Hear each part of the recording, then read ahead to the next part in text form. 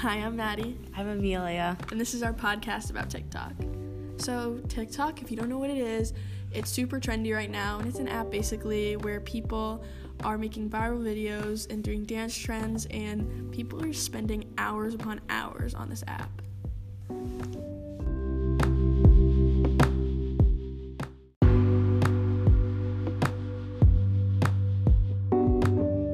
Why do you enjoy using TikTok?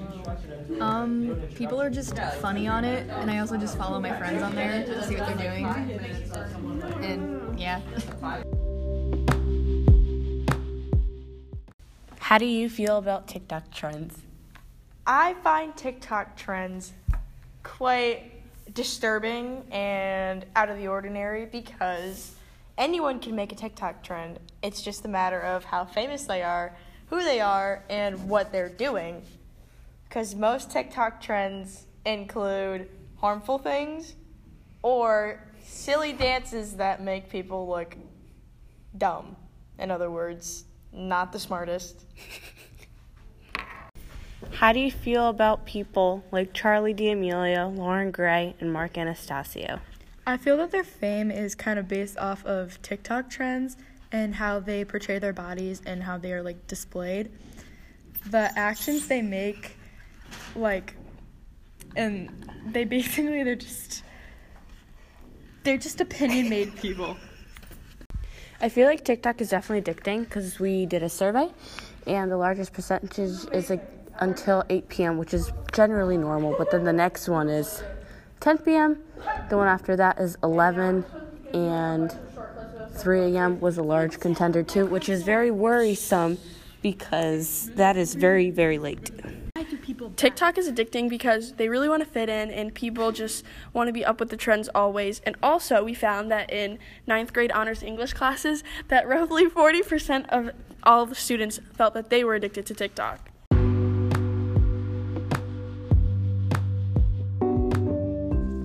Let's face it, TikTok is addicting. Roughly 40%, let that sink in, of 9th grade English honors students, so good kids, say they're addicted to TikTok. That's absolutely insane. So speaking from personal experience, honestly, I think it's addicting. I scroll through my For You page and I see people making videos of how they feel addicted, and I just can't help but feel the same. So, as of December 12th, 75 million new users joined TikTok that month. In 12 days. That's absolutely crazy. So, why is TikTok so addicting? I think it's just from the FOMO, honestly. People really want to be in tune with the trends, the new people, who's viral, who's this, who's that they spend all their time scrolling through so they can learn that new TikTok dance, or memorize that new trend, or learn how to do that cool trick with the shoelace. They sit there and they scroll mindlessly, just so they can fit in.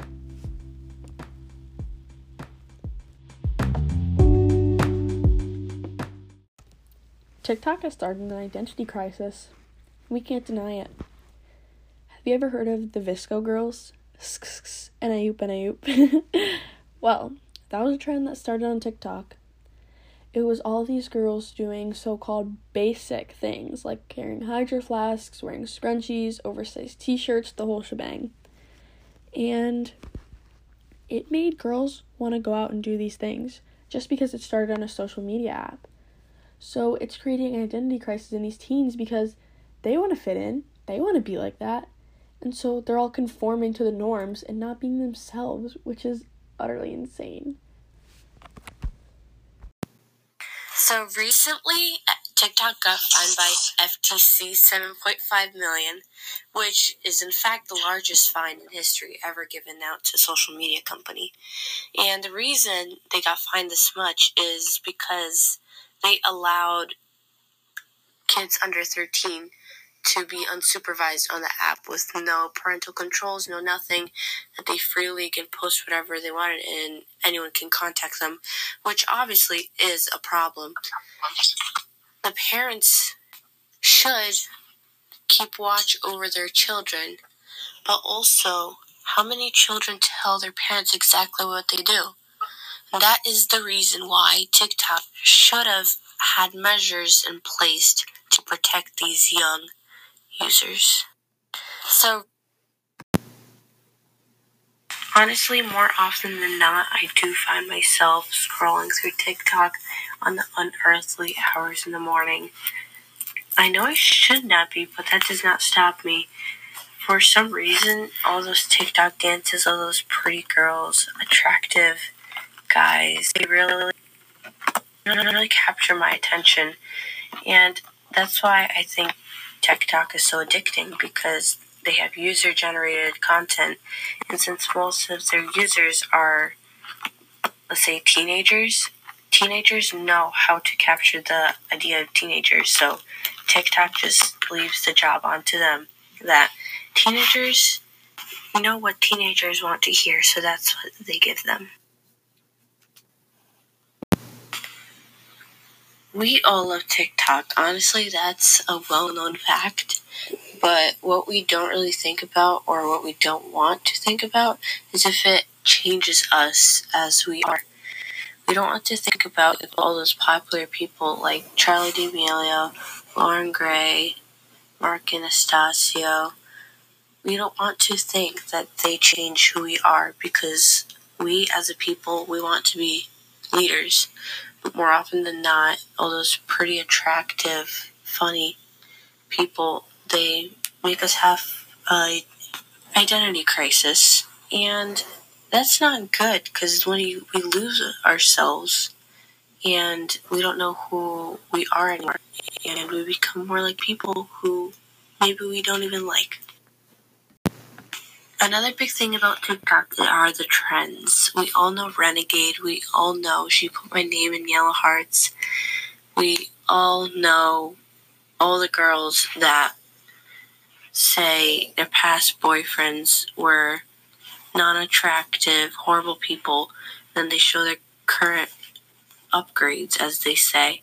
And honestly, that's hurtful. So some trends may seem as harmless, but others can really damage people's feelings and self-esteem, as well as other trends that can get really big backlash. And for example, Charlie D'Amelio did an interview a couple days ago, and in it she said that as she was getting famous, she always went through the comments section and liked all the positive comments.